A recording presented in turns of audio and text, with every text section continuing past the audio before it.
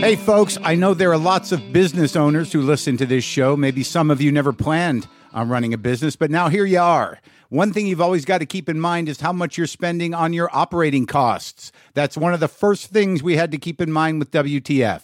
And with things costing more today than they did when we started, you want to keep your expenses down.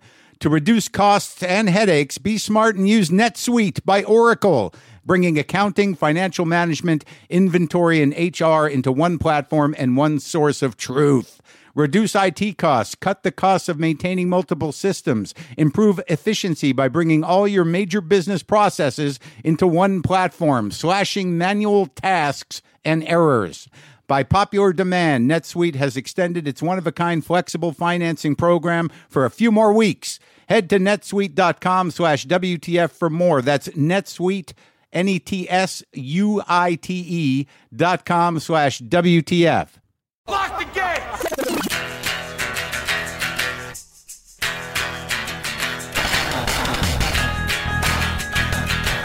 All right, let's do this. How are you, what the fuckers, what the fuck-tuckians, what the fuck buddies, what the fucksters, what the fuckabillies, what the fuckaholics, what's going on? It's Mark Maron. This is my show, WTF.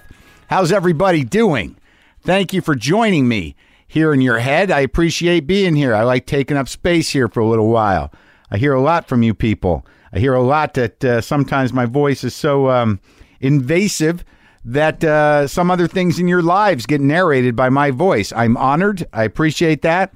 I will not seek any compensation for being an inner narrator, even when I'm not being piped into your head, because I'm a big-hearted guy, and I appreciate living in your head, whether I'm talking into it or just there, occupying space, as long as it's not obsessive and weird, and you're not coming to kill me. Ah, that got dark awfully quick. Welcome to the show. Today on the show, Nick DiPaolo, who I have known since 1988.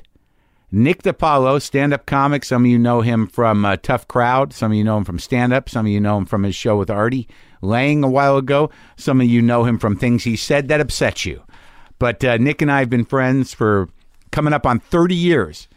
And I did one of my first gigs opening for Nick DiPaolo. I've known him a long time, and I talked to him on a trip to New York.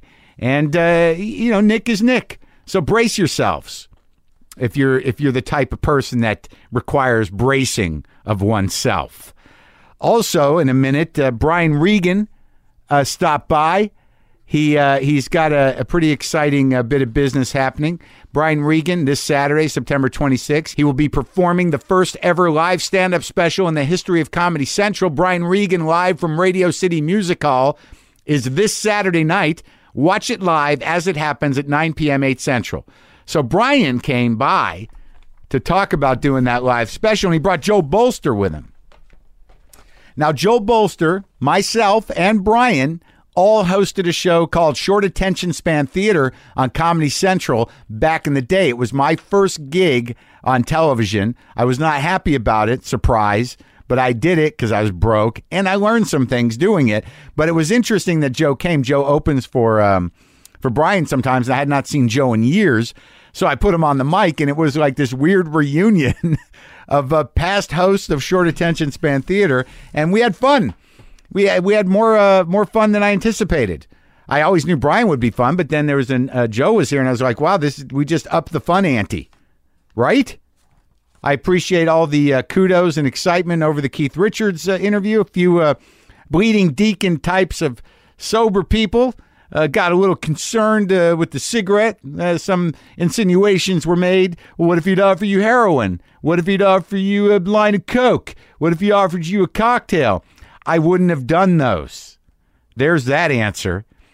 Well, why'd you smoke? Now you're going to start smoking again. One guy who was, I think, fairly sensitive to the situation and the possibilities of the situation said, oh, great. Now we're going to have to listen to Mark Maron trying to quit cigarettes for 6 months in the monologues.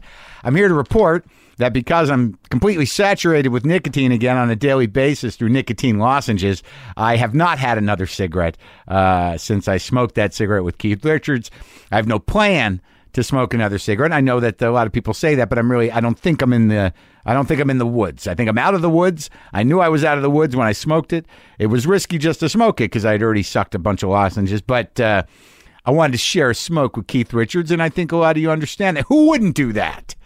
An amazing day in my life, and I was glad I got to share it with you. And for those of you people, let me say another thing while I'm here, because I'm sensitive and I get aggravated and angry sometimes over little things. But here's the deal: if I don't ask the questions that you think I should ask, you should seek to do an interview with the person I'm talking to.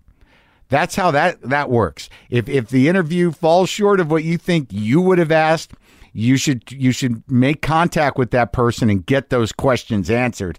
Because I do what I do, and for those of you who listen and are still hung up on answers and not hung up on feeling, I think you're missing the point of what happens here on a good day. That said, those of you who'd like to see me in Australia, here's your chance to take a trip to Australia. If you live there, it's going to be easier. But if some of you are like, when should we plan to go to Australia? Well, October 15th would be a nice day to go to Sydney because I'll be at the State Theatre that night. Or if you're thinking Melbourne would be fun, October 16th would be the day to see that city.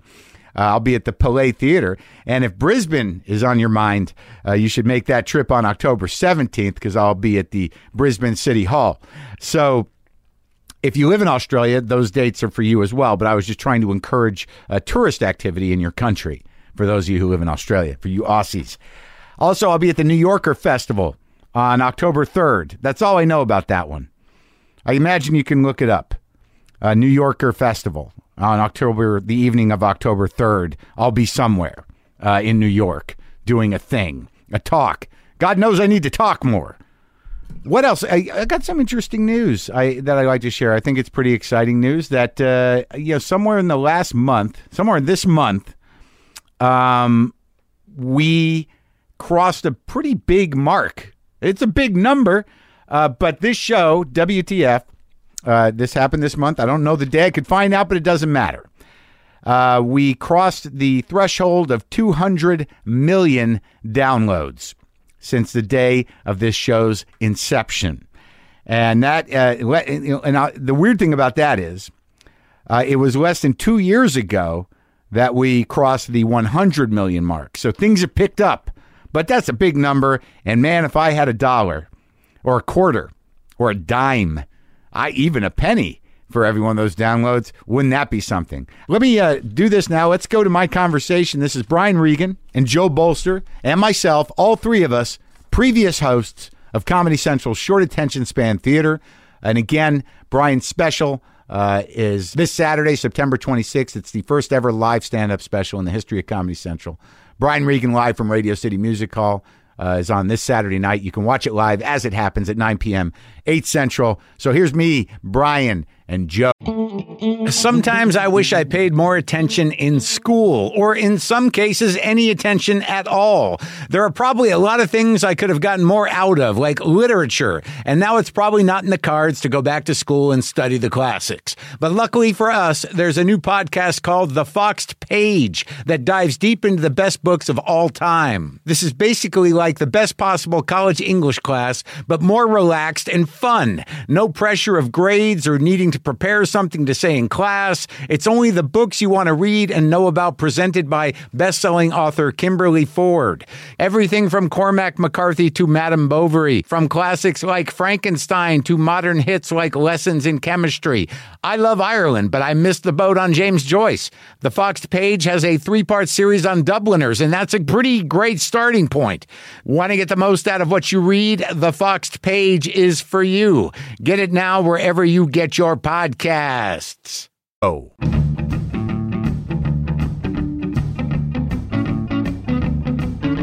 Is it historical? It's historical. Yeah, I guess in a way. Come on, don't be, what do you call it? Modest? Historic by Comedy Central's never done one of these. Yes. Well, it's going to be happening while you're doing it. That is correct. With no delay. Well, there'll be a little delay. A 6-second delay. Yeah, they have to have a little delay. Yeah, was that a negotiating point? Were you a stickler in that? It's not like, you're ready. Did you say, I want no delay? Well, I think that's, I even Saturday Night Live, anything has a 6-second delay. Yeah, because you for never legal reasons. Right, because you never know when some idiot's going to lose his fucking mind. See, right there. I hope we're on delay, Mark. I hope that gets bleeped out. I apologize to Mark's listeners for that. So it tapes on the 26th, and is this an hour you've been doing for, what, the last 6 months, year? Well, I mean, I've been like zeroing in on this particular hour because, you need it. It's that weird tightrope. You want it in your bones, but not so much in your bones that you suck all the funny out of it. Sure. You know what I mean? Yeah. So, you want to at least feel like you're engaged with it and not walking through it. Yeah. Have that weird moment where you're like, look at that guy doing my jokes. Oh, fuck, that's me. Right, the out-of-body thing. There's me saying some memorized stuff. Have you had that before? Yeah. I've had it. I mean, as soon as I feel like that, then I will automatically not say it the way I'm supposed to say it, just to get back into real mode. Sure. I'd rather clunk through a joke and have it be real than say it perfectly and have it not feel funny. Right, right. And does it bother you if you don't feel like it's funny and you just sort of walk through it and you were thinking about something else and they're all laughing and rocking in their chairs and there's party that's like, look at them, fooled him again. I'm not even present. No, I don't like that feeling. It's horrible. Yeah, because it's like it's that feeling of mailing it in is a horrible feeling. I always want to feel like I'm there in the moment. Right. Why would you? We could have done another job if we were going to mail shit in. Exactly. So, been some type of mailing person. Sure, a mailing person or just a guy that just does this and goes, yeah, I'll get to it, and then just sit there, whatever that is. Yeah. So you got the honor of doing one of Letterman's last bit of shows. Yeah, man. I had done what I thought was my last one in October of last year. I usually do one about every 9 months, so I thought, all right, that was probably my last one. And then my manager, Rory, called to tell me they wanted me to do one more, and it was great. Rory Rosegarten? Rory Rosegarten. No kidding. Did I know you were with Rory Rosegarten? Rory Rosegarten. What's his brother's name? Peter Rosegarten. Rory and Peter Rosegarten. Yes, with a T. Famous for handling the Romano and the Robert Klein, is what I know.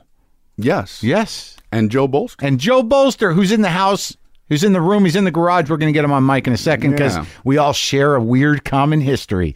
Bolster, I remember at one time sported a mustache, but we'll talk about that. There was, am I wrong about that? No, you are correct. Man, this is gonna be, boy, that's a big tease. And we'll be back. We'll get into that. We'll get into that right around in a few minutes. Right after these words from our spot. Remember, Joe Bolster's mustache coming back at you. So, all right. So, what was it like with the Letterman? Did he talk to you? Did you have a relationship with him? I've done the show like 4 times, and he was always. One time I sat down on the chair, and he actually said, "You can get that stuff to work at clubs." That's great.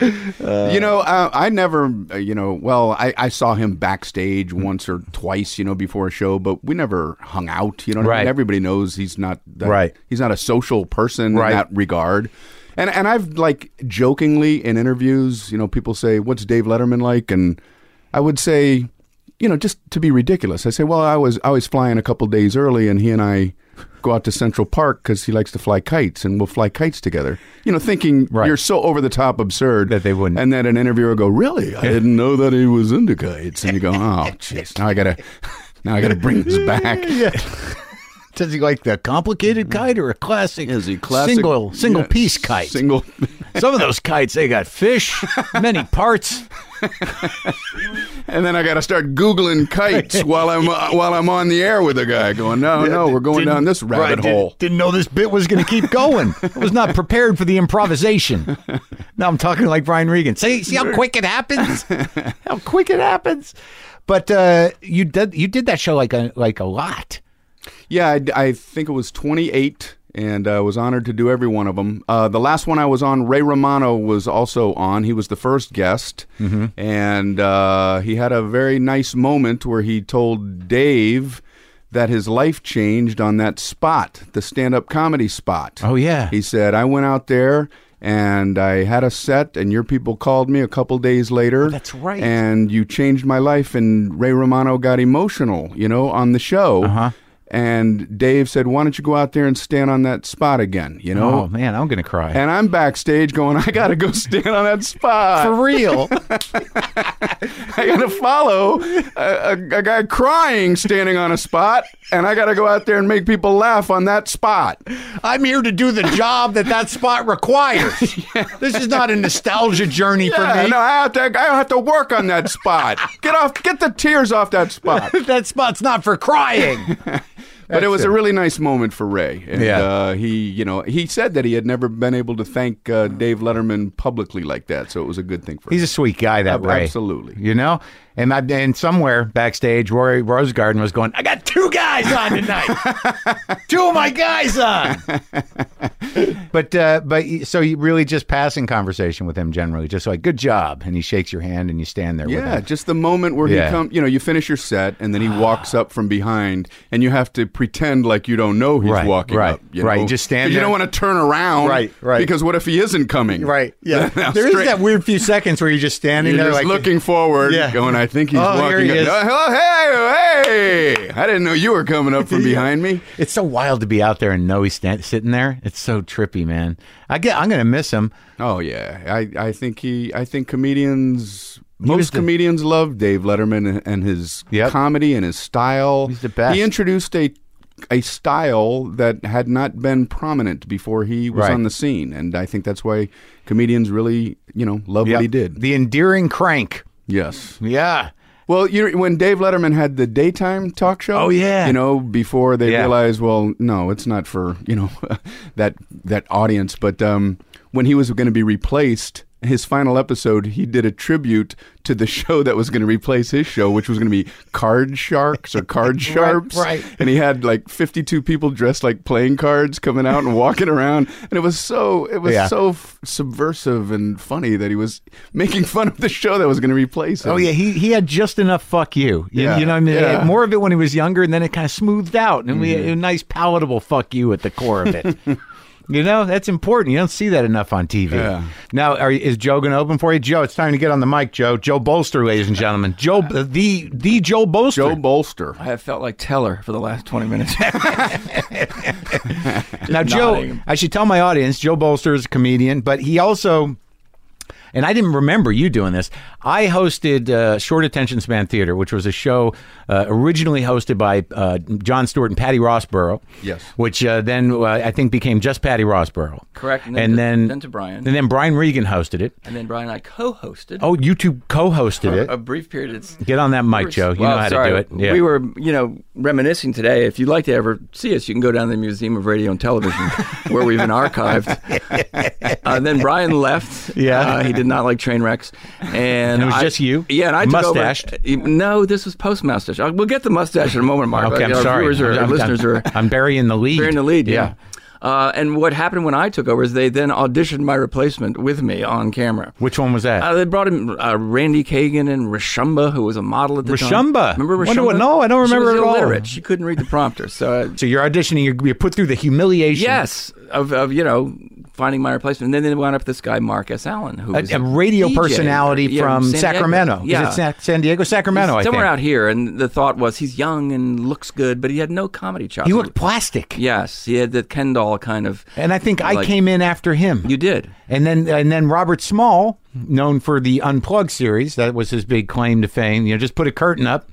And he said, we're going to revamp it. So they just trashed the whole premise of the show. And what did it become?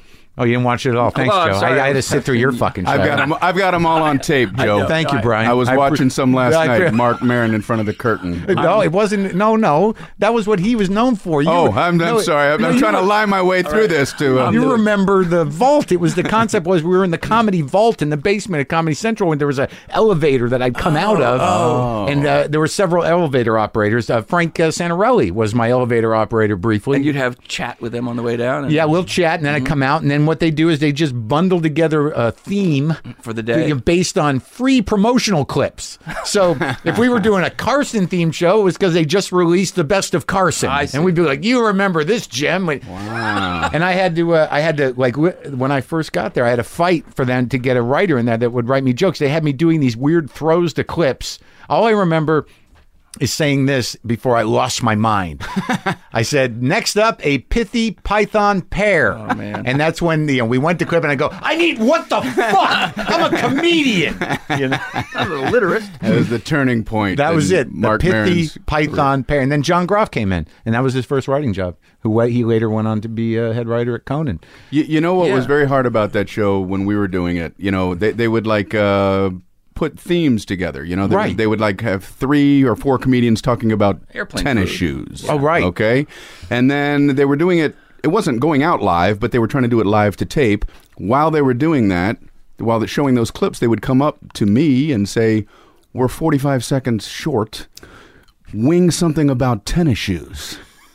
So I'm like, they got to come back. I got to follow 3 of the best comedians in the world doing their tightest tennis shoe stuff, and I got to wing something off the top of my head about tennis shoes, which of course can't even come close to what everyone had just seen, right? And just let everybody just kind of land with the thud at home, going ha ha ha. He needs He needs a co-host.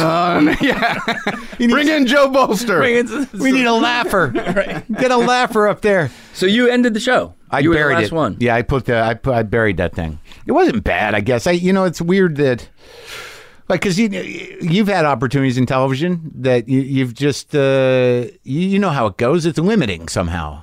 Yeah. Well, I'm trying to be diplomatic. We have complete autonomy as comedians. Exactly. And then to get into a world where you don't is challenging. Yeah, it's like having a job. Yes. Well, that's exciting, man, and I'm happy for you. What else do you want to Well, add? I think we should get to my mustache. See, look at that. That's how lazy I've gotten as a broadcaster. That was the big thing we were working towards. But, okay, there was a decision. Well, back in the day, in the early 80s, Maxwell House decided to do a campaign featuring comedians, Maxwell House Coffee. Oh, my God, there's a real story here. Yeah, and they had you come in, and you had to write the copy. So you had to prepare your own material that was coffee-related. And so I was one of the guys they brought in, and I came in, and they said, we don't like you with a mustache. Uh-huh. So I said, well, I'll shave it and come back tomorrow. So I shaved it and came back the next day, and they said, we still don't like you. And were you like, fuck? Yeah, it took me time. This was my hook. Can you bring back just the mustache? Just put that out there. Use that on the can. Could you voice the can with your mustache? Well, you look well, man. It's good to see you. Thank you. It was a nice surprise. And good luck with this thing. It sounds like it's going to be hilarious. Well, I appreciate it, man. Thank you very much. Yeah, now I'm gonna plug the date like a professional. September 26th at 9:00 p.m.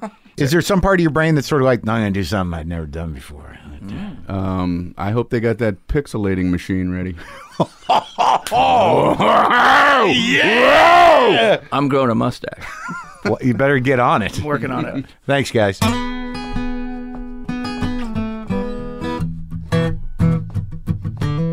That was fun. It was good seeing those guys.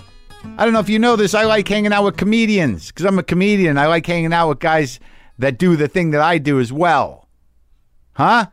How do you like that? Anyway, got Nick DiPaolo in a second, and it's very interesting how far back I go with that guy. I bring it up to him. I talk to him about it. So now, enjoy, and as I said, those of you who might be sensitive to particular tones, hey, I'm not even gonna. Whatever. Nick is Nick, and Nick and I have known each other a long time. And Nick is my friend, and he's got some stuff going on. If you want to see Nick, I believe you can go to Governor's on Long Island this weekend. I remember that being a good room. I remember it having a great sound system. But the last time I played Governor's, you could still smoke there. But if you're on the Long Island, go to Governor's to see Nick DiPaolo. He's at the Gramercy Theater in New York City on October 17th, and you can get his special, Another Senseless Killing, at nickdipalo.com. Please join me as I talk to Nick DiPaolo.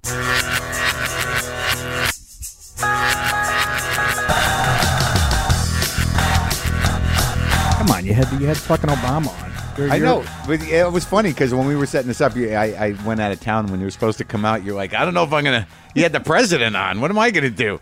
I was honest to God. Even now, I'm walking across the street. I'm going, Jesus Christ. He must be going, what the fuck? What am I? Oh no, what's no, my I producer don't. doing? I don't feel this. I don't feel that way at all. Because with me, that whole thing was an amazing honor, and as an American, the president says he want to talk to you, dude. Well, you're you know what I call you now? What? You're like Dick Cavett. Or, that's how I look at you. Right, one of the Smothers Brothers. Kind of a hip, right? You know what I mean? Guy, well, that's a fucking great thing to be. Yeah, but it was. But you were impressed. Dude, I was blown away. I was fucking blown. I woke up excited for you when I read that. Seriously. It was the only time you were excited about Obama. That's exactly right. Trust me. He belongs in a garage. Listen, no, I was so excited for you. And I actually said this. I said to my wife, Marin, who's a friend of mine, I get a friend of mine interviewing the first black president, and they're talking about my old roommate, Louis C.K. It's not the greatest country on the face of the earth. It Are is, you right? shitting me? That's so funny. And the fact is that, like, we go... I want to talk about your house soap, but maybe we'll work up to there. All right. Well, so you just got a good deal on something. It's so funny. We were living in Tarrytown, me and my wife. We moved up to Tarrytown, and when Tough Crowd's on. Right. That's 15 miles south of where my present house is. Right. And but my wife's such a financial genius. We lived in this condo right near the opening of the Tappan Zee Bridge. You've probably been by it a million times. Right. It's a complex. And we were there for a couple years. Tough Crowd was on. I had saved a lot of money even before then. So you were like not only a regular, but you were writing on the show? I don't think I got a writer's credit. You were there every day. You're gonna laugh at this. Yeah, I was supposed to be on. They had contract for us, and I was scheduled to be on twice a week. Yeah. And after like the second or third episode, I get called in by Comedy Central, and Colin, he has a serious look on his face, and everybody's talking like in these cryptic. I'm like, what the fuck? Well, you've been making a lot of Jew jokes, and you don't do it with a smile on your face. This is an actual meeting. I go, what are you talking about? And they go, I said, everybody was making Jewish jokes in that episode. Yeah, but you weren't really... I go, I want to see the fucking tape. Give me the tapes. Did they show you the tape? Yeah, I brought them home. People were laughing their ass off. But I was saying some over-the-top shit. Yeah. But so it was a big contract. Colin said to me he had to keep me from getting kicked off the show completely. Uh-huh. So now you know who really runs show business. Yeah, that one turned out to be true, I guess. Yeah, at least in Comedy Central. It was so weird. Colin's like... I remember he goes, I don't want you to be that guy. And I'm like, they were all these cryptic. I didn't know what they were talking about. Right. I go, what did I do? What does that mean? You don't mean the guy. The guy who gets fired for I guess so. Jokes? Yes. Yeah. And they were jokes. They were just that. It's the same shit we were doing at the Comedy Cellar table. Yeah. And that's the whole idea of that show. That was why people loved that show and why it was probably a threat to everybody is that it was jokes. But, absolutely. But it still got a little hairy. And you know what? I know when I'm on stage... People have told, sometimes I don't say it with a smile on my face. You know me, I'm way too intense for my own good sometimes. Well, it's weird, but you know when you cross the line. Oh, fuck yeah. But it's fun. It's fun. And sometimes I don't think there is a line. Your line might be here. Mine's 500 feet down the road. Right, but you know when it's not funny anymore. I have trouble. I really have trouble going, was that just mean or was that funny? As I get older, I have even worse. Well, you notice you get jaded? Well, I don't know what happened to you. I don't know when the anger, became first and foremost. You know what I mean? Because I started with you. I mean, you were angry too. No, I was, and I think arguably not that funny sometimes. But you were always on the right side of the joke. I don't know if I was. When I look back at it, there were definitely jokes I did at a different time where it was meant just to see if I could get away with it. To push the buttons, right? But if I really think about them, there's a couple of jokes I did where I'm surprised people didn't come up to me and go, "Yeah, I don't know if that's wrong-minded." Well, but my stuff sort of goes against the showbiz, right? But I lean a little to the right, and that's not always very popular. Well, that's right. That's true. In showbiz. In the showbiz world we live in, but right. You were always aggravated. Yes, and then I know a little this, Oh yeah, before the show, you get bored after being at the Cellar for 12 years. I start cocktails. Yeah, that brown liquor makes me fucking angry. Took me 2 cancellations to realize it. That it was the booze. It's still, I have to watch myself. Oh, really? Because your brain changes. Without me, nobody would point it out to me. Everybody's That's hilarious. afraid of me. Yeah, right. Nobody will point you get out. a little intense.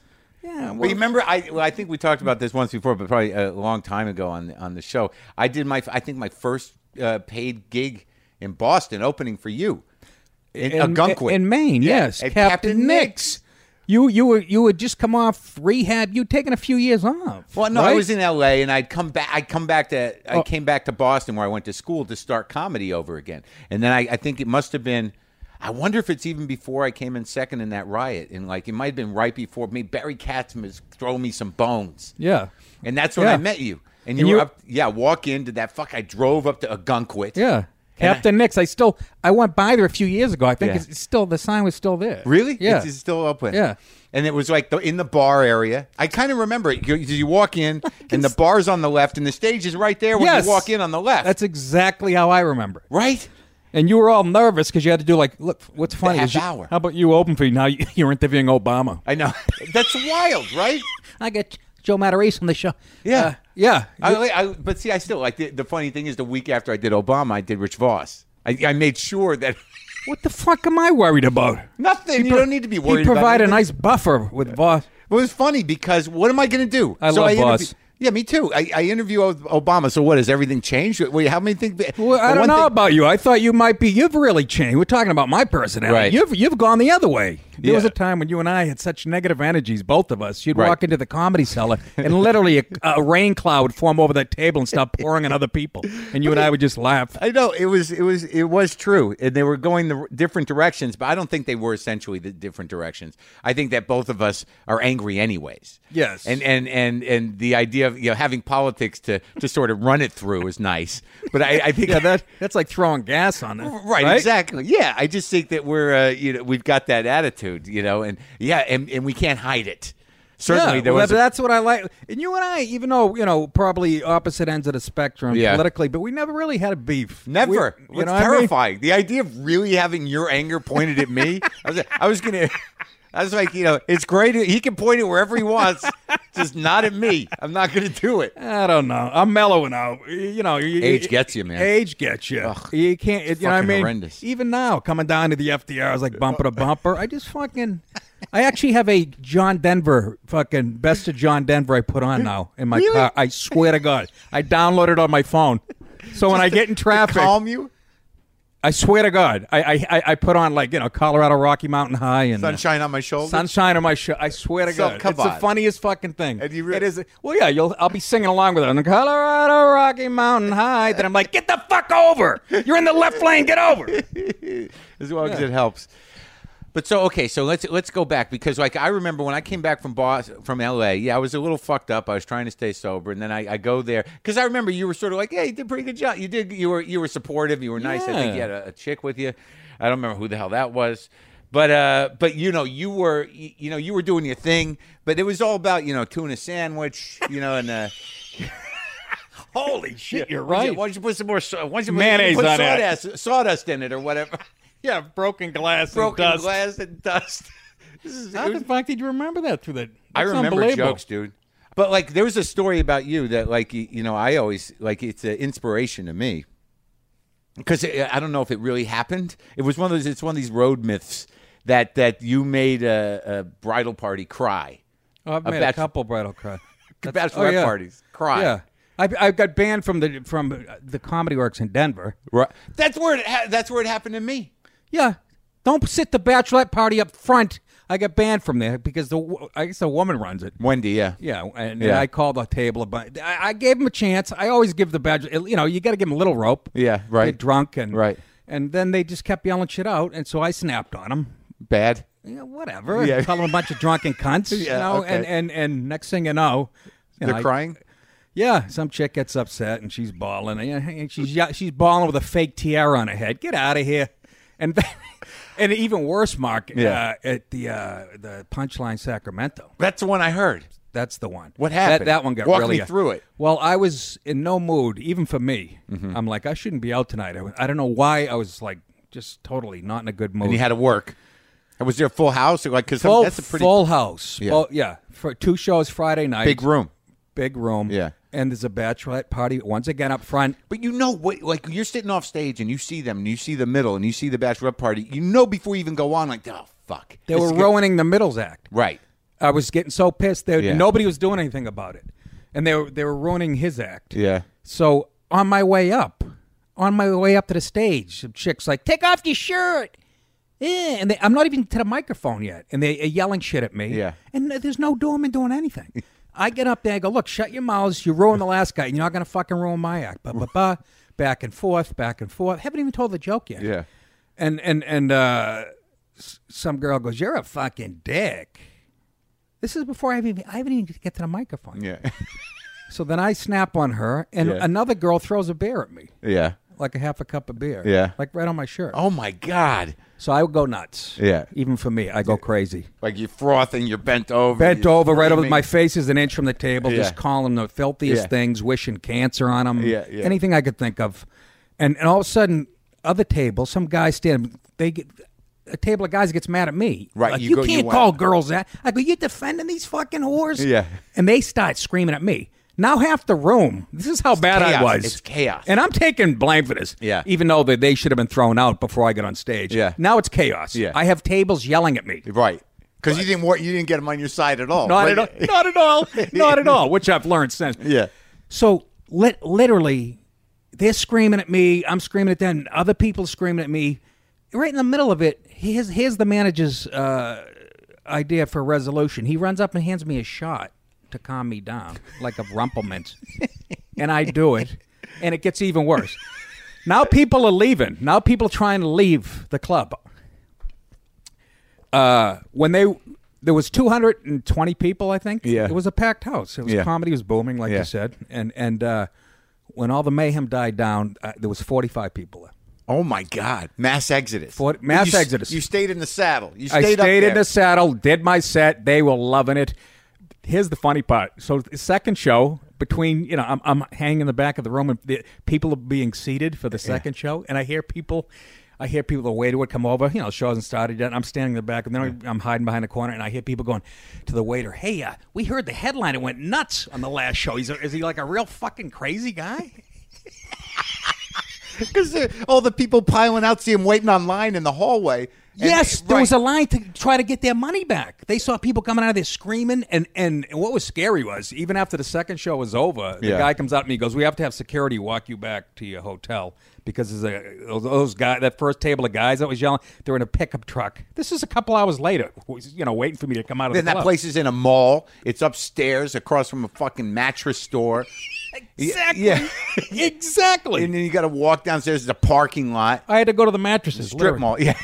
Yeah. No, you're exact. It was. They had the security guy to bring me back to the hotel. We got to walk across the street. Like you said, you mellow out with age. And I've had 20 bachelorette parties since probably. And I say to them, and they've been pretty good. Yeah. I think even clubs are evolving that way. Right. But again, they still sit them up front. But I say to the girls now, I go, I'm flattered you came out to see me. Right. Even though you probably didn't know who the headliner was. Right. But I always say, why aren't you at Chippendales, eating whipped cream out of a guy's ass? Yeah, that one. Yeah.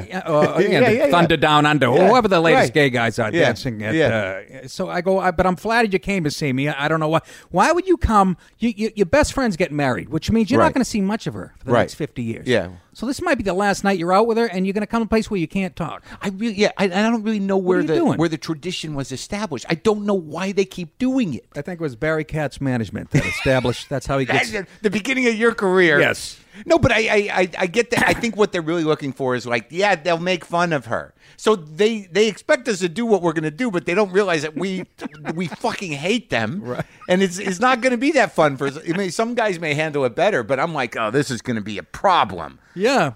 I am flattered they came out. Right. But I think that you and I, what you realize as you get older is it gets sort of exhausting. Exactly. To fucking to do this defensive fucking, yes, and it actually feels better just to do a nice show for people that want to laugh. Yes. But like, I think you and but I didn't feel this about you when you first started. I went into it defensively. You know, like when I started doing comedy. Insecurity. Of course. Yeah. But I was sort of like, it was always a fight to me. Before it even started. Before I even got up there, I'm like, oh, I'm done. Like, for no reason, you know, so it was always a fight. Yeah, you can talk yourself out of a good show. Yeah, and but I don't think I knew how to have a good show. The fact that I was doing regional gigs in the Boston area was crazy. Me? Like, you know, I watch you, like, you're speaking their language. You have the right accent, you know, and I'm like... Revere Beach jokes. Yeah, but when you started, though, like, I don't remember you from Sam's, like, played against Sam's and shit. I hung out there. Yeah? Well, Nick's was my home club. Right. So, but when did you start, though? Like 87? Yeah, 87. Like the spring of 87 was right. Like my... So we were working a year in. That's the weirdest thing about those gigs. That's how much stage time there was. Yeah, because they had all those gigs everywhere. Every restaurant and pub. I'll show you my book from my first year, over 300 nights. Like B.B. King, for Christ's sake. Right. Every restaurant and pub. On a Monday night, I'd be at a Mexican restaurant in Franklin, Mass. Frank's in Franklin. With Drunk Frank. Thank you. Next night, I'll be at the Holiday in Nashua, New Hampshire. I remember that Tuesday. one. Yeah. Wednesday, I might be back at Stitches. Thursday, I'm in Providence, Rhode Island, at an Italian restaurant. Yeah. Friday, I might be back at Nick's. Saturday, University of Massachusetts. It was every pub and restaurant in New England, ski lodge in Vermont. Remember all these gigs? 3 of them. Mother Shapiro's. BK Denny's. BK, how do you remember? You're like know. Louis. You're like Louis. We remember certain things. Somehow you convince yourself it'll be nice. It'd be nice up there in the winter. We'll go up. We'll hang out at the nice hotel. It's a nightmare. Mother Shapiro's is a fucking nightmare. Mother Shapiro. With that weird Jewish dude that ran the place, and there was that weird mixture of skiers and fucked up locals. Yeah. I was there once, and some guy, like, basically, there was a group of fucking creepy ass dudes hitting on my fucking, what became my wife, Kim.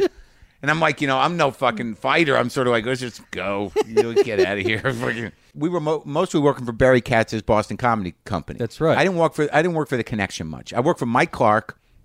I worked for Barry. You and me both. I didn't work for the Connection either. Hardly. I still remember Mike Clark's phone number. It's so fucked up. Like, oh my God! I still remember his phone. It was, you remember, he had the answering machine? Yeah. But so we'd go, and you never knew what you were driving into. Remember Leominster? What was that? Pancho Villa's in Leominster? Pancho Villa's. Right? I did it 2 nights in a row for some reason. A guy was yelling. Second night, he was yelling my punchlines. A guy came back to see me. He's yelling my punchlines out from the balcony. I went up in a balcony with the microphone. You did? Yeah. Yeah. Went up in the back. It was one of the first places that they had no wire on the thing. And went up there, and I'm like, who's yelling my shit out? And the guy raises his hand. So I'm interviewing him in the balcony. Oh, my God. Imagine yelling my punchlines out. And I'm upset at a club like that. Remember Banditos? There was Banditos in Fall River. But like... Your memory is killing me, dude. I thought you smoked a lot of weed. No, I haven't done anything in a long time. I have selective memory. I can't remember some people's names that I've known for 20 years. You can remember Banditos. Yeah, but you know why? And I realized this later because I had it with the Comedy Store. It's like where we were abused. It's like traumatic experience. That's what I was going to say earlier. I know. You guys it's like Louis Louis too. It's like a childhood rape. You're not going to forget that face. Kinda, right? Mike Clark's phone number is tragic to you.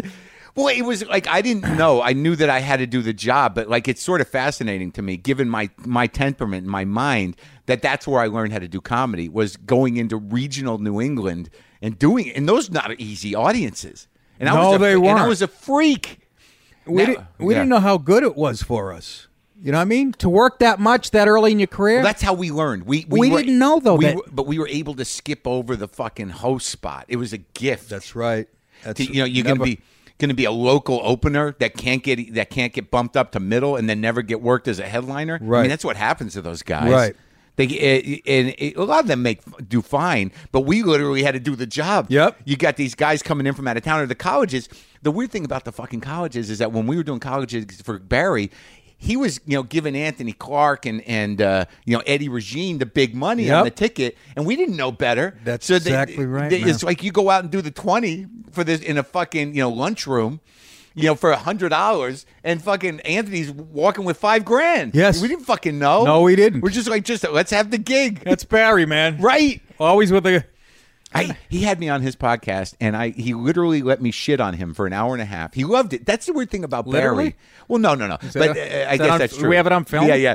No, but he likes you when you bust his balls because he knows he deserves it in his heart. So he gets a bigger kick out of being, busted on than anybody I've ever met in my life. He's always loved me, right? Because he was my first manager. I remember the time that happened. It was like a mafia thing. Like one day you get this call and everyone's brought into the basement and he slides the papers in front of you. Oh, this is how it went down with me. Yeah. This is my favorite Barry Katz story because it sums up his management style and how I was at Nick's. I went on in front of Dana Gould. Again, I'm only doing it a year. And Dana Gould's like 17. Yeah, at that time. And brilliant, and amazing. And I'm up there doing raw stuff because I'm new. I'm probably being dirtier than I should be or whatever, and destroying, probably for all the wrong reasons, right? Right. I come off, Dana Gould goes on and starts bad-mouthing me on stage. Uh-huh. Now, I've only been in the business about a year and a half. I don't know. I'm in a suit jacket, right? I still have my college football muscles. Yeah. People hate me just for that because this is a nerd business. Right. Not then it wasn't. Not at Nick's. Not at Nick's. Yeah. But I'm wearing a suit jacket. It fits me like a T-shirt. Yeah. You know? And I'm waiting for Dana Gould because he's bad-mouthed. Yeah, As new as I was, I knew that's one thing you don't do. Right. You don't bad-mouth the act before you. So he comes off, and he's coming down the stairs, and I'm waiting for him. I literally... so he's walking out of the building. Yeah, I grab him, push him against the wall in the hallway at Nick's. And I go, what are you doing? He's like, what are you talking about? I go, you fucking... You saying I was hacking and just shitting all over me. Yeah. I go, no, I don't start fucking trying to bull. I watched the whole thing. Yeah. Right? So then I scared the fucking daylights up. I go over to play it against Sam's later that night. Yeah. I'm sitting there with Kevin Flynn. Barry Katz comes up to me. Now, Barry has signed Kevin Flynn already, Jackie, everybody but me. Oh, really? Yeah. He had already signed a few of my friends. Right. He comes up to me. He goes, hey, DePaulo. And I hadn't even met Barry yet. I heard what you pulled. I heard the shit you pulled, like with my client Dana Gould. Dana was with him? Yeah, at that point. So I go, Barry, do you want to hear my side of the story? He goes, sure I do. Call me on Monday, and hands me his business card. So I call him on Monday. He ends up signing me. Is that not? It's crazy. Is that not? That's like something you'd see in a movie, right? Like a sleazy agent. Right. Yeah. I didn't sign with him. Like it was all he did it all at the same time. He made this weird jump. Yeah. And he brought me into one of the rooms in the basement there where he was running in his apartment, right? In Alston. And he's he gave me the pitch. He had the paper right there. And I said, look, I don't know what it means or what you would do for me, but I can't do it. I don't know what it means. What do you want me to sign? And I think in that run, he signed like Al Ducharme, Marcy Rose, Ed Regine, Louis C.K. Yeah. Like he signed that whole first crew. Yep. Anthony Clark, because that was his big, I think, chip was like, Anthony's my guy, and he had everybody, and it took all of you a little while to get rid of him. Did it ever? Did it ever? We moved. I moved down to I moved down to New York with Louis C.K. was my roommate. Barry got us an apartment on the Upper West Side. Because Barry opened the club here, the Boston Comedy Club, and the idea was he's going to run his guys through there, and then he had that magical apartment. That's right. So bunk beds. Yeah, bunk beds. You and Louis, but everyone came in, right? Yeah. There's definitely some stories in that apartment. And then me and Louis had it after people started coming. It was me and was that fun? Looking back on it. Yeah. Oh, I mean, those are the good times. We wandered around New York City, me and Louis. Louis had no concept of how to use money. And we went out. We did the Punchline in San Francisco. Me and Louis for a week. Yeah. I've told this story on many... he goes, I'm going out, and we had a net worth of probably $1,200 between us at that point, right? Yeah. He goes, I'm going out to get a VCR. This is how long ago. I'm going to get a VCR so we can watch movies all week at the hotel. He's gone for like 4 hours, comes back with an $800 trumpet. A trumpet? That's the trumpet? Yeah. Yes. Because I remember him buying a trumpet. Yes. Right, yeah. Yeah, there's a couple trumpet stories. We weren't even making $100 that week between us, I don't think. He bought a car out there, too, to drive. Like, he would buy cars. That's right. Places and then leave them on the side of the road. Right. That's why I love him. He's the real deal. He was Screwy Louie, man. Yeah. and we laid in bed and we used to play this game. I took a shit so big, and then you do an analogy. Right. I took a shit so big it was worth 20 electoral votes. I took a shit so big I sprained an ankle, and we would lay there till 5 a.m. laughing. Just belly laugh. It was like a good comedy exercise. You know what I mean? That's a funny bit. It's a funny because that doesn't exist anymore. You two in bunk beds like kids. Yes. Doing jokes. Yes. That's hilarious. No, and he had those his are my motorcycles. fond memories. And he had a motorcycle that he almost got killed on. And then he had cars here that he would wreck and park, and then eventually they'd just be taken away. Somebody stole his Honda. Remember, he had a Honda Prelude when we first started. And somebody stole it and left it like 2 blocks from where he was living in New York. Oh, and he does a joke about somebody stole his watch out of the car. Yeah. And he saw the guy wearing his watch in the neighborhood. Yeah. And he goes up to the guy. And he goes, "Can you tell me what time it is?" And the guy looks at him, and Louis goes, "You got to push the button on the." That's one of his early bits. So we all did at that time, because Barry was sort of Barry always helped me, but that was when you guys were in New York and they were shooting Caroline's Comedy Hour here. Yes. So we got to do that. We got to do the MTV weird 10-minute things. There was a lot of basic cable shit we all did. Yeah. When and why did you decide to go to L.A.? How old were you then? Because I remember there's this weird memory I have. I was visiting in L.A., because I didn't really move there until 2002. So I don't remember when you were there, but I was driving somewhere and I saw you walking across the street from a coffee shop or something in a mall somewhere. And I said, "Hey, how's it going?" And you were just sort of without even provocation, you're like, "I got fucked." I know that Tony Danza was involved. I don't remember what. Oh, yeah, I had a deal with Tom, but I didn't get fucked there. I actually made some money. It must have been before. You were just sort of alone, walking. That is perfect. And you were without even how you doing it? Fuck this place. Right out of the gate. I was like, holy shit. I get really bad memory. I went out there twice. I went out on my own, in '93 for a year. So the first wave. So you're like, I'm gonna do it. Yeah. And you leave New York. Yeah, '93 and '94, and I got with no deal, just to go. No deal, but Rich Super would just sign me with Irving Arthur. Right. Which was a good agency, and he was my agent. Yeah. So, yeah, I went out there, and like an idiot, I find the place on Venice Beach, a basement apartment. I leave my girlfriend behind, Nancy, from Nashua, New Hampshire, who Arsenio Hall had me on a show 3 times in 6 months. Had I moved at that point? I'm so bad with dates. The first, he had booked me. I knew I was going to be on a show. Right. And my managers said, "Yeah, you got to move out there." Not Barry, though. It wasn't Barry. I forget who talked me into it, but I left my girlfriend behind. I was going to be a star. Yeah, an idiot. Right. I get out there. I don't know anybody. Yeah. Rich Super's not around. And you moved to Venice? Venice. So because Rich was out there in Santa Monica. So that's for Nick DiPaolo from, where are you from? Brockton? Where is No, Danvers. Danvers? Yeah, North Shore. North Shore. There you are. The entire world of minorities and freaks is at your doorstep. That never bothered me. And it doesn't. I don't think it does really bother you. I people. I got again from Tough Crowd. I said a lot of shit to Patrice, who was my friend. Yeah. And I got pigeonholed. They're quick in this business. If you say they're quick in this culture. To let's throw that on you. Yeah. But you're right. I get out there. It was a culture shock. But I'm living in a basement apartment. I want my girlfriend back, Nancy. I miss her. Yeah. I literally call home. I kept calling their house. The father's answering at 3 a.m. I'm like, "Where's Nancy?"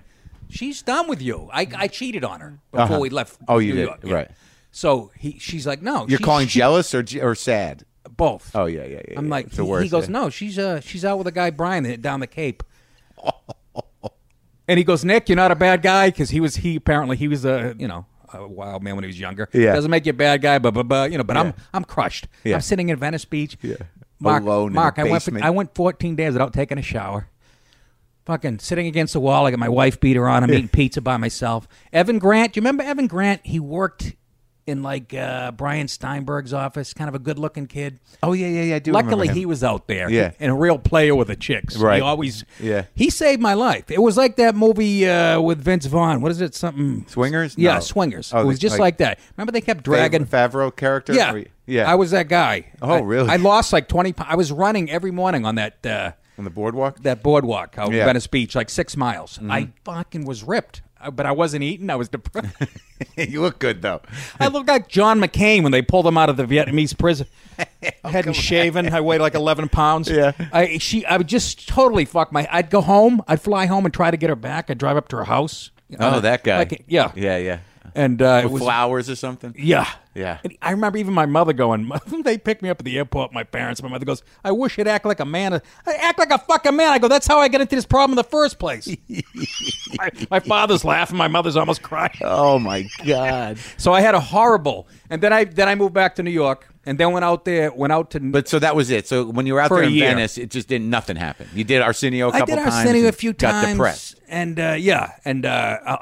Grant, thank God, he was in my complex, and he used to fucking save my life. And one Sunday, I'm walking, just what you just said, I'm walking down the sidewalk with a miserable look on my face. Evan Grant's coming the other way. I step in dog shit. It's like 108 degrees. The beach is closed because of gang activity. Yeah. And I go, I'm out of here by Wednesday. Fucking watch me. He starts laughing. Sure enough, I packed all my shit. That was it. Dog shit and gang activity. Fucking, that was it, man. Yeah. It just, nothing was happening. So you flew back to and you tried to get the girl back. You didn't get her back. Couldn't get her back. So I come back to New York. And what the hell? What were your parents thinking? Like, how many brothers and sisters you got? I got 3 sisters and a brother. So big family. I'm in the middle. All Italian, all the way through? No, no. I'm half Italian. That's the other thing. And French, Canadian, and English on my mother's side. Oh, your dad's Italian? Yeah. And what? So you guys, you were a football player? Yeah, I played. I was a captain at high school. Me and my 2 buddies were tri-captains. Yeah. And I went up to Maine, and I tore up my shoulders in high school. Yeah. Busted up my shoulders, had surgery after.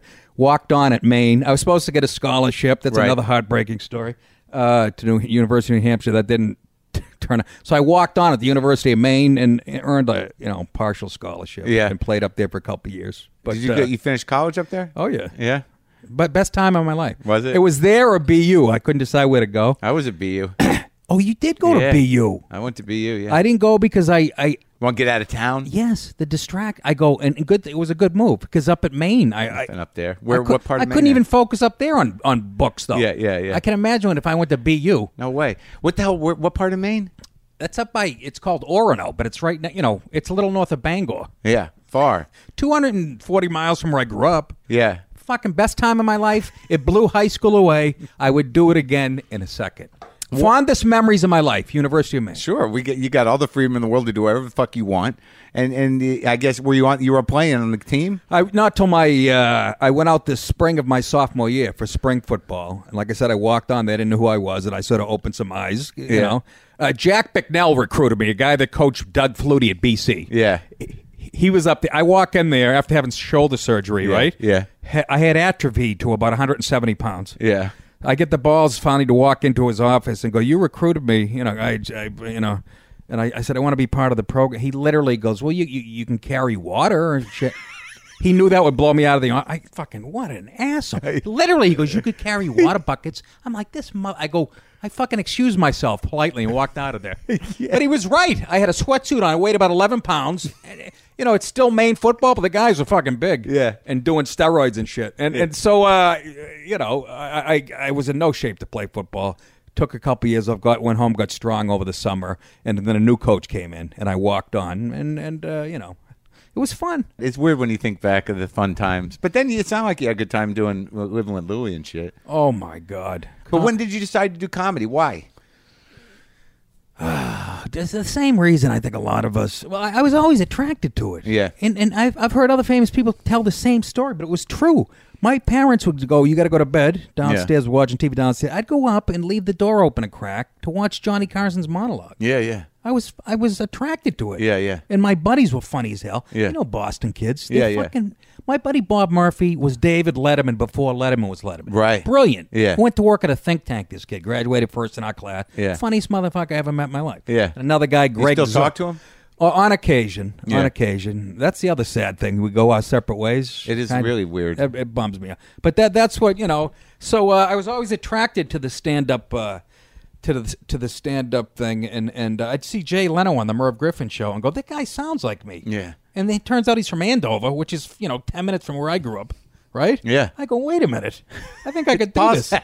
And then Bob Murphy, my very funny buddy, dragged me into Stitches one night, in the mid '80s, to watch Sweeney, Paradise, to watch Steve Sweeney at Stitches. Interesting. Wasn't really his club, but yeah. Yeah, Sweeney Meany. Yeah. The Sweeney and Meany show. That's right. And it like Wednesdays or something. We were blown away. Sweeney actually picked on me. Look at this good-looking giddy.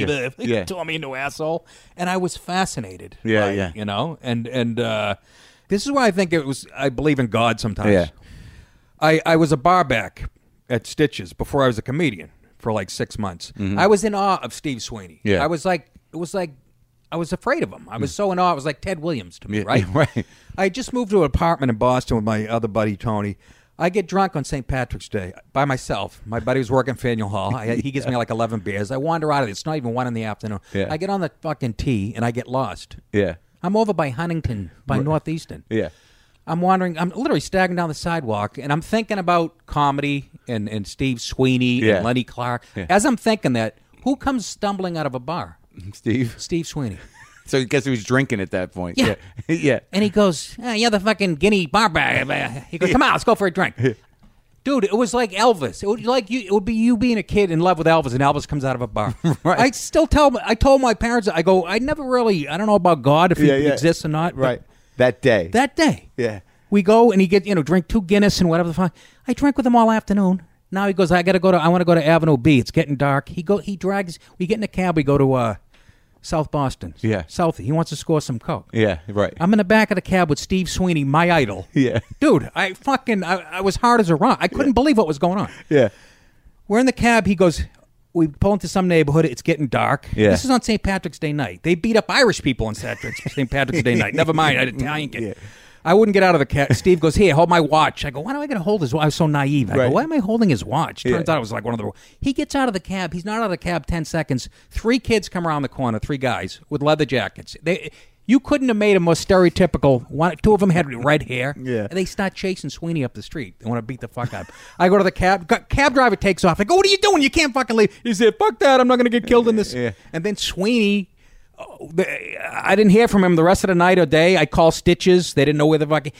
Comes down. I come in on Monday night. I'm working. He comes down. He punches me in the chest. Like physically punches me in the chest. He thought I told the cab driver to take off. Oh my God! I was almost going to get a fight with my idol. I was ready to fucking. Well, I'm glad he lived. Like what the hell happened? The last I saw of him, I looked out the window of the cab. Honestly, he's sprinting, and he had shoes on, not sneakers. He's got shoes on, and 3 guys are chasing him. It must have been an old deal. Exactly. Yeah. There was some history there. Yeah, right. There was some history. They're like, there. There's that motherfucker. Right away, they came after him. And he's the godfather of South Boston, for Christ's sake. Yeah. How's that for a story, though? It's great. He comes out of a bar. I'm lost in Boston. I'm over by Northeastern. What the fuck's he doing? And did that make you decide to do comedy? It sure and hell didn't hurt. Yeah. And I used to try to be funny around him, So, all right. So then you start out and you start doing the open mics there? Yeah. Like Stitches and shit? Yeah. Yeah. George McDonald. George McDonald's. Comedy Hell. Comedy Hell. Yeah. I pulled up. I was drunk at my parents' house. My name was in the hat, I think, and they told me I was on. Yeah. I almost got in a fight with this kid, my roommate. I was living with in Alston, Anthony Seymour. He's an eye doctor now. Yeah. I met him up at University of Maine. He's from Augusta. Now he has practice like in my hometown. Oh, really? In a house in Topsfield. What's the name of the town again? Danvers. Yeah, Danvers, yeah. And so he confronted me one day. He thought I was the funniest guy alive. And he goes, and all these open mics, comedy was booming. He goes, you're a pussy. We almost got into blows about it. He was questioning my manhood. Right. He goes, you could be making a living fucking, we literally fucking almost got physical. So sure enough, I put my name in the hat at Stitches, and they're like, yeah, you're on Sunday night. And I'm like, oh, no. Yeah, that feeling is the worst. We got 3 days or whatever. Exactly. A day, and you're like, oh, God. It was horrible. And when you did Sam's and stuff, you'd get booked like 6 weeks out. You're doing 5 minutes in 6 weeks, and then like for 6 weeks, you're like, oh God, it was fucking insane. I went on at Stitches. My first line ever was an ad lib. Yeah, off the cuff. That's when George goes. That's when I knew you were going to be funny. Yeah. I was in a sweatshirt and jeans. Yeah. And I go up and I followed a guy in a tuxedo. Who was that? I don't know. So I went on after him, and I go, I was trying to figure. I didn't know what to wear. Yeah. All afternoon, I was like, what do I wear in my first I go, I don't know. I didn't know I was going to follow Mr. fucking Saunders. That was a tuxedo local, and it got like a nice laugh. Yeah, yeah. And you're like, I'm in. Then my next bit was about shaving my sister's back or something. That went in the toilet. And then I did Archie Bunker being blown by a great white shark. What? Well, that's pretty creative. How horrible. That was the seed of the Nick disposition. But George said that. George goes, when you did that ad lib and it got a laugh, it was the first thing out of your mouth. He goes, I saw some. And then George would be on the back mic. Remember, just making fun of other open micers? That's right. How about Bob Nickman? Nickman I still see with the hat. Funny. He was so funny. He wrote and did a lot of TV work, and he's a sober guy, and he runs the Yuckaholics every year. Him and Scheidner created this show that every year happens, huge show to benefit Halfway House and stuff. My favorite Bob Nickman joke, and he's the first guy I saw call a table of women cunts on stage. Mm-hmm. But my favorite. This is a big moment for Nick. I'll never forget that day. I was like, if that's okay, I'm in. I'm in. How do I get good at this? How do I get good at this? But one of my favorite jokes. He goes, I'd suck a dick. Not if it was like attached to a guy, but if it was like hanging off a wall. And remember he used to take the hat off at the end and he'd have pigtails? He was a bald guy with pigtails. Right. His big clothes. Yeah, that was the big But physical he was clothes. brilliantly funny. They would kick me out of the green room at Nick's because I was the only one not doing blow. Gavin and Lenny would show up, Kenny, and they go, "Hey, rookie, get the fuck out of there." Because I was. We don't want you to see this. Yeah. I remember. Well, I used to do it. Yeah, but remember, like there was the green room, but then they'd close the place down, and then you'd sit there in the main room at a table with everybody. In the main room. Yeah. It's all dark. John Panette. I did coke once before I went on stage. John Panette, the late great John Panette, gave me a line of coke. Yeah, and that was the only time you did it. Before I went on stage. Right. Oh, I'd do it when I was at the Palace nightclub trying to pick up whores from Rivera. You had to do it. Only in that situation. Trying to pick up a hairdresser from Somerville. You had to fucking give her a couple bumps. But, God, I get chlamydia 19 times out of the Palace.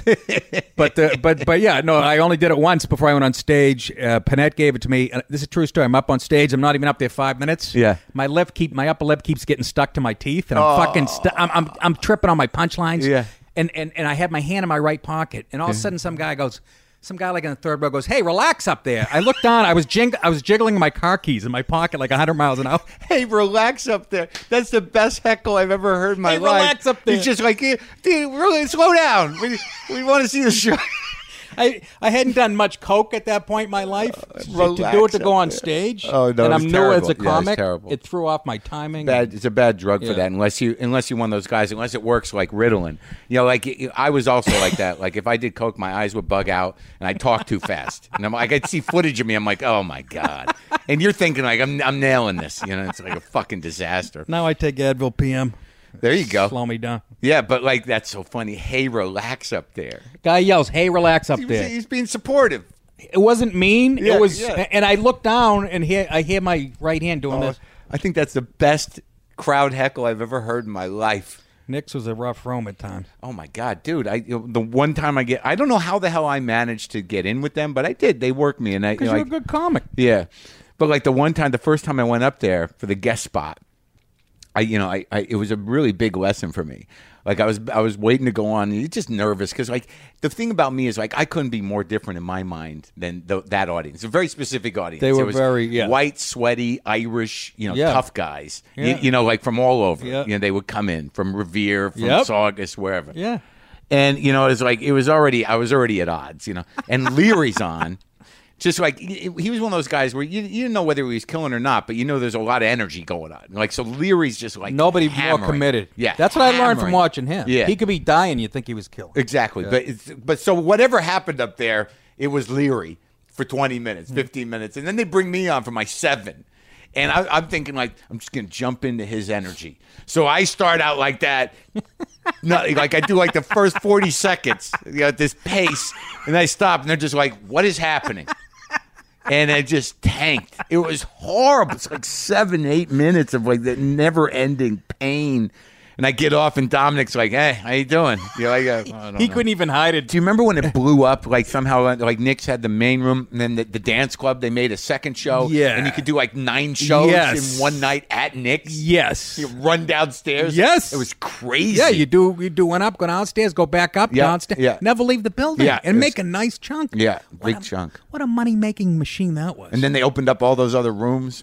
Satellite rooms. The one in Saugus is still there.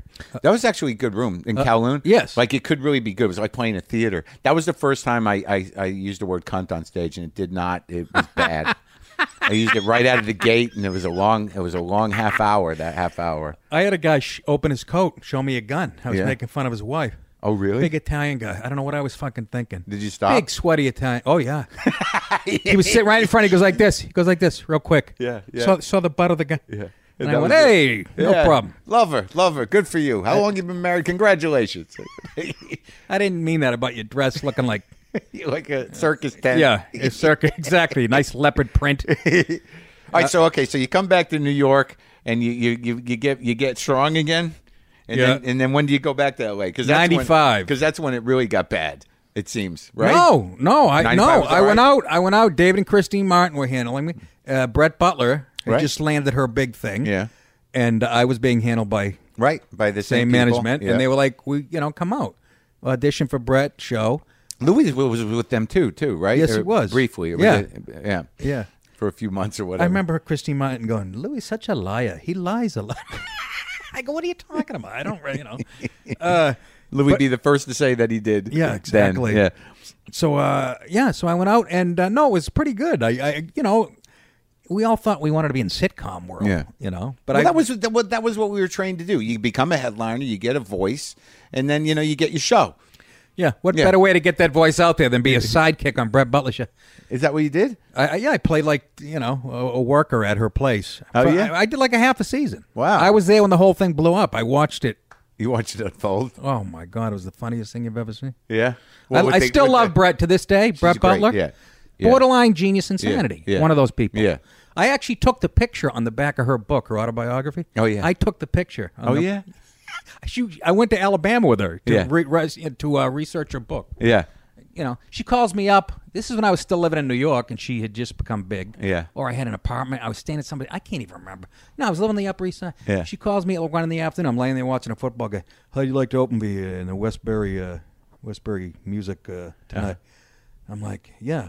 And who was the guy? Do you remember the Italian guy? He had a heroin problem. He was very funny. Did a stint on SNL real quick. Oh, Vitale. I interviewed him. Did you really? Yeah. Loved Vitale. It's great. But he had a drug problem, Yeah. and he couldn't make it that night. So Yeah. I opened for Brett Butler. Yeah. And then flew out to L.A. Well, Danny was probably trying to be clean. He probably just couldn't make it because he was too nervous. Like, I gotta. But on a No, plane. you're right. That was exactly the story. Yeah. The pressure sort of broke. Yeah. But I ended up becoming friends with Brett on her show, and she flew me. She calls me when I was living in L.A. She goes, "I got Tom Cruise's Learjet. I'm flying to New York. She was doing something in New Jersey. Next thing, I'm on Tom Cruise's Learjet with Brett Butler, flying back to the East Coast to open for her somewhere. Wow, that's great. Isn't that fucking crazy? So you did a lot of dates with her? I got a little taste of that. showbiz. Yeah. You know what I mean?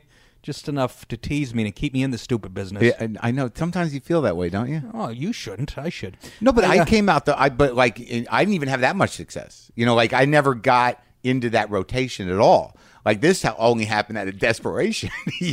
Oh, dude, let me tell you something. I love doing this. Yeah. Radio's still my favorite thing. I like it as much as stand up. Oh no, definitely, because you have the freedom. Nobody heckling you. Yeah, you can be funny conversationally. Right? So you're an inspiration. Oh, thanks, buddy. So you're doing. So you're working with Brett. So you saw that whole sort of like the. That's so sad. She used to write for the fucking Dolly Parton show. I mean, like her, like. That's right. I mean, like it's it's really interesting. Like because a lot of people don't know about people who are what their life is. Like you remember, I was going to tell you, I just interviewed. Remember John Ridley?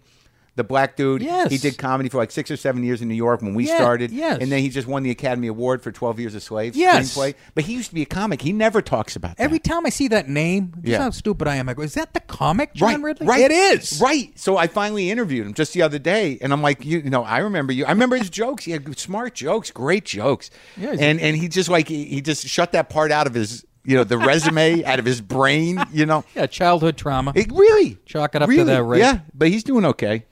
I guess the hell. He won an Academy Award. He did, right? Yeah. So, all right. So you do the Brett thing. You're out in L.A. What was the Tony Danza thing? How did that even come about? I don't know. It seemed to make sense to me. It was Katie Face Production is the name of his company. Yeah. And before I got a deal. Bill, do you remember a guy named Bill Gross that worked for the William Morris Agency? I do remember him. He was overqualified to be like a showbiz agent. Right. Because he was like a financial whiz or something. Right. But I'm with him for 5 minutes. He gets me a deal for $75,000. Doing I don't even remember with who. Newcastle or whatever the fuck. It didn't turn into anything. Yeah. Steve Paymer, David Paymer, the actor. Paymer, I love that guy. Yeah. Well, Steve Paymer, his brother, wrote a great script for me. Yeah. It was going to be like a Giuliani mayor, and I'm a childhood friend who runs his fleet of limos and shit. And that's great. It was a great story. Anyways, it goes nowhere. But I got a check out of that. Right. And then I don't even remember how the Katie Face Production thing. They might have saw me up at Montreal. Right. But I ended up going to Tony Danza's house and sitting on the couch with Tony drinking Heinekens. Yeah. And he's telling me how much he made on Who's the Boss and how much it made the networks. And he's in his softball uniform. He just came back from the bat. And I loved the guy. He was so personable. He couldn't have been nicer. Yeah. And then I had an audition. That went nowhere. And about a year later, I had an audition for another show he was making, and I had to read with him. Yeah. And I guess I was like nervous because halfway through the read, he goes like this and wipes my face. And somebody said that's what they do to make you comfortable. Like he goes, oh, you got something on your face. He goes like this. He licked his thumb and wiped your face? Licked his thumb and wiped my cheek like I had some. And somebody told me, yeah, he that's his trick? Yeah, to put you at ease. That's interesting. And I was like, wrong guy. Put me at ease. Yeah, wrong guy. Christ, I go, his face. Yeah, what the fuck's this guy doing? I want out of this. Yeah, Tony. I knew you. So I was at his house, and this beautiful house, drinking Heinekens with Tony. This is the shit that's cool. I mean, you sort of take it for granted, you know. I put that in the rearview mirror 2 seconds after it happened. What's next? Right. Now I look back on it, I go, dude, come on, that was kind of cool. Right. My wife has been in love with Tony Danza since she was 10. Right. To this day. Yeah. I had to go take her to see his one-man show a couple years ago. Oh, here? The cabaret show? Yes. Yeah. Yeah, it cost me like $550.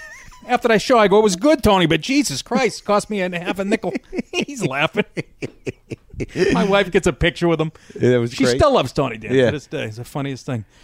And, so in 95, I just met my now wife. Yeah. We're just dating. And I go, I'm moving back to L.A. Christine David Marmy told me to go out there. Yeah. And she follows me out. I go, you can come out. I'm not promising it. We just met. Mm-hmm. She fucking comes out. Goddamn, thank God she came out because, again, I didn't know anybody out there. Right. I had her over all the, you Right. know. Next thing you know, she's decorating my apartment. And my wife I never had a chance looking back. Yeah. Never had a fucking chance. Yeah, that was the one. She decided. She saw me on HBO Young Comedian Special and said to her sisters, I'm marrying that guy. Wow. And then she saw me on Jon Stewart's talk show, and I was plugging a date at Caroline. She came into Caroline's. Which Young Comedian Special were you on? The one shot in black and white in the 1850s. The one Dana Carvey hosted. Janine was on it. Oh. Listen to this lineup, Mark. Spade, Janine, Kindler? Not Spade. Oh. Kindler. Yeah.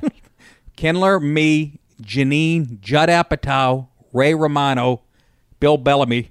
Bill Bellamy. And right. And Dana Carvey was the host. Wow. Yeah. That's amazing. Yeah.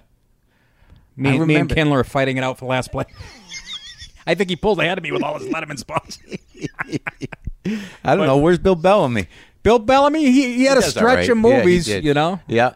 Yeah, it's weird how it all happens. But, you know, the difference, though, is when we're sitting here talking, is that we've clearly mentioned a couple of guys were like, they disappeared.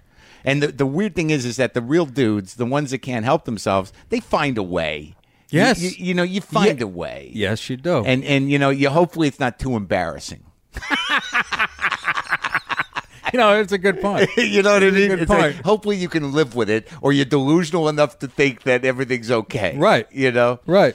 It's fucking it's crazy. It's been good to me. No, this I business definitely has been good to me. No, and it still is. Yeah, and people, you know, respect you and like you. And Louis, like, I love when, you know, like Louis uses you in the show all the time. And he doesn't have to do that. No, but it's a friendship. And you don't have to interview me. Yeah, it's Seriously. a friendship. No, we go way back. I mean, way back, dude. Yeah, Louis is 25 generous. years already. This business has a lot of generous people in it. Oh, it's a real, like, when you come up with people and you have relationships with people, I don't know any better people. And the thing about it is, it's not like normal life. It's like, you know, it's almost like we were all in the same war together. And when we see each other, they're like, holy shit. I remember when you lost that arm. That's right. Yeah, that's right. That's a bad night. Bad night. You doing all right? Grew back. Look at that. You got your arm back. That's right. You were holding the mic with the other hand for 4 years. Yeah, it was your hook. It's almost sad it grew back. Yeah. No, it's been very good. Look, 3 weekends ago, I was at the Ridgefield Playhouse. Yeah. It's in Connecticut. Yeah. It's a beautiful venue. 350 people paid $30-something bucks to see me. Yeah. Yeah. Good show? It's my favorite show. Yeah. And I told him next time I shoot something, I don't care if it's an expensive place, I'm shooting at that theater. It was fucking beautiful. People in the balcony. It was full down the bus. Coming to see you. Coming to see me. Yeah. They paid and you know, and they listen. No waitresses, no, you know, the theater's how nice it is. Right. They're hanging on every punch. Shit, I mumble under my breath. A tagline. They catch that. It's the best. It was so, and I was home by 11:15. Yeah. And I get paid for what I'd get paid to do a club for a week. You know? It's the best. I can't complain. Do you have that and moment? I do though, anyways. With it, like now that I'm doing like bigger venues, I'm still nervous about it. But like when you start doing door deals at comedy clubs and you realize this is what these fuckers were making when I was starting out. Like, I remember when I was headlining comedy clubs and no one knew me and I was making $1,500 for Wednesday through Sunday. I'm like, I did it. I made it. Yeah. And then you do a door deal and like, wait a minute. Yeah. You mean 20 years ago were these fuckers doing that? I know. And then you wonder like why, that guy's still on the road. Yeah, because he's doing door deals. He's making a fortune. Yeah. I wish I was. That's all I want out of it. Nothing. Mark, that's all I want at this point. I want stand-up is still. I hate the flying and all that shit. Yeah. But being on stage, it's as fun now, if not more, than it was.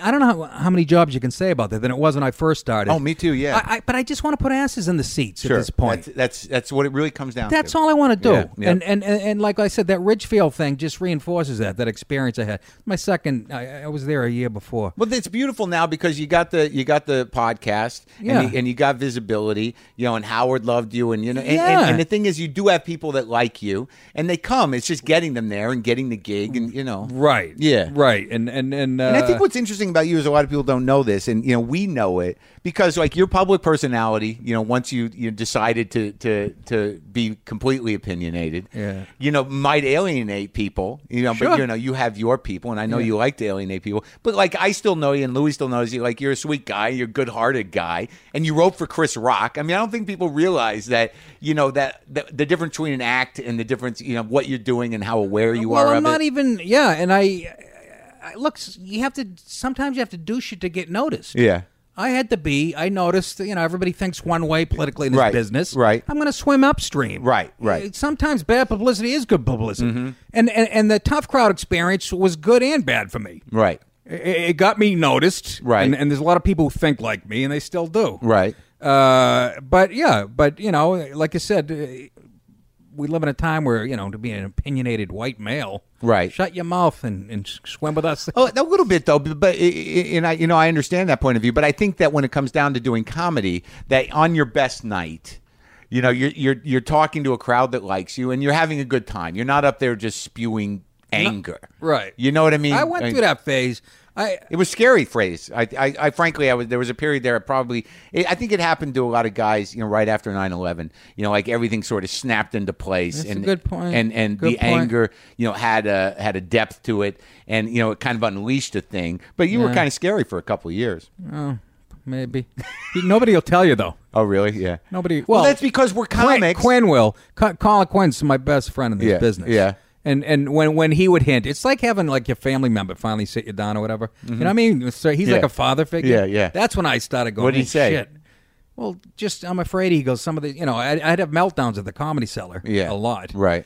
And he goes, I'm just afraid that'll come back to bite you in the ass eventually or whatever. Mm-hmm. And I sort of knew that myself, but it's fun to walk that, see how far I can go. Right. Part of the, you know what I mean? But you said the booze will make it worse. Yes. Yeah. And I'm not like, I didn't drink like Dave Attell did in his prime or whatever, or Artie Lang. No, but you just one of those, like when I drank, you get, something else turns on. Like they say, and you probably know this from rehab, where it's not how much, it's what it does to you. Yeah. How it changes you. Yeah. And I'm not blaming it on that because I'm not a fall down drunk, but I actually, Noam, the guy who runs the Comedy Cellar now, he about a year and a half, 2 years ago, he goes, look, you know how me and my father love how you stick your thumb in the eye of political correctness, but he goes, you're even making it hard on us now. And you know what? I didn't argue one point of his. I said you're right. There's some nights I leave here feeling bad. Yeah. How I turn the room into a Yeah. I feel bad about driving home, what I did or whatever. Right. That's how I know it's not right. Right. I have since sort of like kept distance from that room, right, just to give them a break. Right. He wasn't going to suspend me, but he's getting a lot of angry emails. Yeah, isn't that weird though? That whole, because I do that. Like there's a couple reasons that happens where you actually feel bad. You knew that. That you did something. Oh yeah, fucked up, and it's a real feeling. And like I get it now. Sometimes I get it where like when you're doing a room and you hear where the laugh is, and you're not going to get higher than that.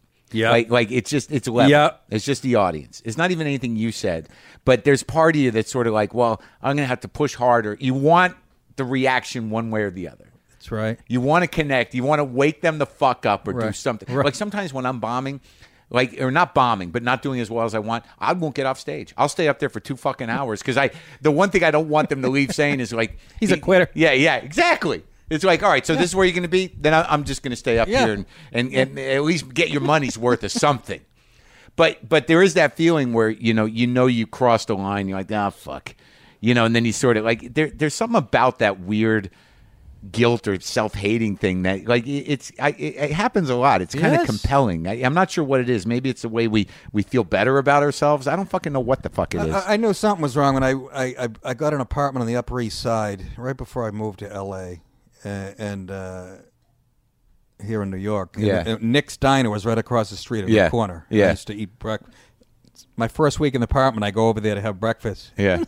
Waitress, she goes, "Are you a comedian?" And I go, "Yeah." I go, "How do you know that?" She goes, "You called me a cunt at the Comedy Cellar like a couple months ago." Oh, no. I go, "Don't spit in my eggs. Please don't spit in my..." Was she? Did you apologize? She laughed about it. Yeah. I go, "Look." Yeah. I go, there's no way to apologize. I go, but that's happened more than you realize. More common. It's not don't just spit in my eggs. Don't spit in my eggs, please. But but now, like my last hour I put out, I was never Another Sense Was Killing. Yeah, Another Sense Was Killing. Go to nickdip.com. It's selling well, man. Good. Thanks to I went out to LA, did Carolla, Rogan, and Fitzy, but it's selling well. Good. And on that, I was never a political comic. But like Colin Quinn, and I've said this on every podcast I've been interviewed on. Quinn said it best. He goes, "No, you're not a political comic." He goes, "But Nick, you could be telling a McDonald's joke, and people know how you voted." Yeah. Exactly. Yeah. So I am not a political comic. But is your parents still around? Yeah. How'd they feel about everything? Well, it's kind of sad. My dad was just like diagnosed with Alzheimer's like last December. He'll be 80 in October, and he's happy. But he tells me now how proud he is. He never did. You know what I mean? Isn't that interesting? They get softer and they get Yeah. So the Alzheimer's, he says it and then he claims not to remember. Exactly. He said it? I go, "Can you recite one of my jokes, Dad?" Yeah. He and my dad was the funny guy. Yeah. I mean, that's the other thing. People ask my influence. I used to watch him riffing at a cookout with my parents' friends. My parents' friends would be doubled over. Oh yeah, what did he do? He would just like what was his job? Oh, he was a business controller. My uncle owns a very successful machine shop, Tool and Die. My father's the bookkeeper. Oh yeah. So he was the funny guy. He was the funny guy, and I used to see him riffing and making these people double over. Even he always had funny cracks watching TV, but he always laughed at shit that was inappropriate. Right. He always found the dark. I tell a story about on Another Sense Was Killing. We're at McDonald's. We're kids. I'm probably 8 years old in the back of a station wagon. The whole family's packed in there. Like an old lady came out with a tray and she slipped on some ice and fell. And my father's laughing his balls. He went out and helped her up. Right. That's my dad. He was belly laughing before he got out of the car and helped her. And she was all right. And we're all pointing and laughing, just following his lead. Well, it's funny when it's fake, and why wouldn't it be funny if it happens in reality? No, exactly. Yeah. So he was my dad. This stuff. So he'll be 80. And my mother's like 78. And they're proud though. They. My dad did all right. They're happy when you make a living. I think most of the time they're worried. No, exactly. And I'm living in a nice house in Westchester. I mean, it could have been worse. You know? Dude, right? Yeah, I've seen it. I've seen it. It's like it can get really heartbreaking and sad. And you and I have both been through that. This is the one thing that it's not. There's not many people that don't who don't pay their dues that get really big and hold it. But right. And we've all had hardships. But they're the sort of the rejection and heartbreak of having those moments where you really don't know if it's going to work out. Yes. Like at our age, because I had that when I started the podcast, where you're like, I can't. What am I going to do? What am I going to do? Are we going to enter the job market at 45, 46? There's nothing. I still have this conversation. You do? Yeah. I mean, 50. I'm 53. And, it's like I said, thank God for gigs like Ridgefield. Shoot that energy back into me. Yeah. And my podcast is going. I've only been doing it 2 years, and it's always in the top. It's great on iTunes. Yeah. And I still, I still love radio, and I got people working on it. I really think that's where I'm going to end up. Well, you don't have to go to radio. You can just keep elevating the podcast. Well, yeah. Maybe what you do. You're the only one that's figured out how to monetize. Yeah. Well, Well, you can monetize. It's just about numbers. But everybody. I always say this because my people, my web guy would be pointing to Joe Rogan and Adam Carolla. I go, they were famous before they had their podcast. Right. You understand? Yeah. I go, Maron is the best example of a... Yeah. Didn't know. Yeah. Well, no one knew me. You'll teach me how to monetize it. Well, no, I can't tell you that. But, what I was thinking, though, is that maybe you get to a point where you can have some sort of situation in the city where you drive down to interview people. So you think the key is having... No. I don't think so. The key is really just, figuring out who the hell knows how of getting people to the goddamn thing. That's right. There's still a lot of people who don't even know how to do it. It's like some big fucking question. Like, podcast, how the hell what do you mean turn your computer on? You have a computer, you fucking idiot? I know. It's getting easier every year to find... And it ultimately will become easier. But yeah, we can talk about that. But I'm glad you're doing all right, and thanks for talking to me. Are you kidding me? It's just like I said, man. I'm really impressed that you did it with the podcast. Yeah, and, I know. It's a good one time in my life I had good timing, career-wise. You don't know how the hell it's the one thing no one can manufacture. You see a lot of talented guys, you're like, why the fuck didn't that happen? Yeah. It's like, because the shit didn't line up. The thing that we don't have any control over, is sometimes the thing that's going to turn That's right. I just happened to get in. I had a certain capacity for radio, and it was just at the beginning of this thing. And my show grew with the medium. Like no one. It was there was a few guys doing it. Yeah, but it wasn't like a thing. Yeah, and it just turned around. Yeah, well, I mean, a zillion people are doing it, so you got That's something. Right. That's Seriously. Right. I keep feeling like career-wise, I feel like I'm on the old Let's Make a Deal show. I keep picking the wrong curtain. Yeah, I know. Oh, the cow.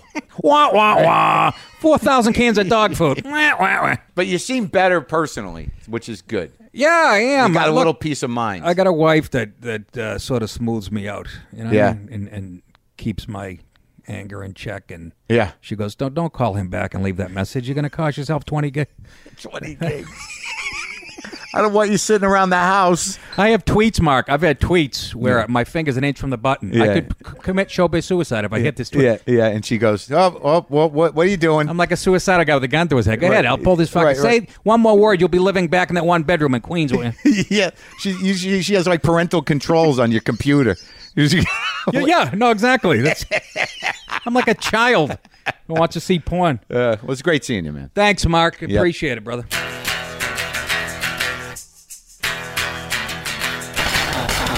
That's it. That's me and Nick. That's Nick DiPaolo. Kind of a one-of-a-kind, that guy. It was good talking to him, good seeing him. Go to WTFpod.com for all your WTF pod needs. Go to GetALittleJustCoffee.coop over there if you get the WTF blend. Get a little on the back end of that one. You can get on the mailing list. You can check the calendar. And also, if you're new to the show, go to WTFpod.com/guide to see everyone who's been on this show. You can also get hooked up with Hal at WTFpod.com. And I've just added a new poster. I dug up an old poster that I love that you can get on the site now. I'll sign it if you buy it. It was a riff on the Black Cat's packaging. The Black Cat firecracker packaging for a live WTF and CD release party we did years ago. I sort of was... It was always one of my favorite posters, and I dug it up, and now it's available again. Whoa! Here come the planes. So now I'm going to play guitar. So those of you who are trying to sleep, maybe you should turn it off.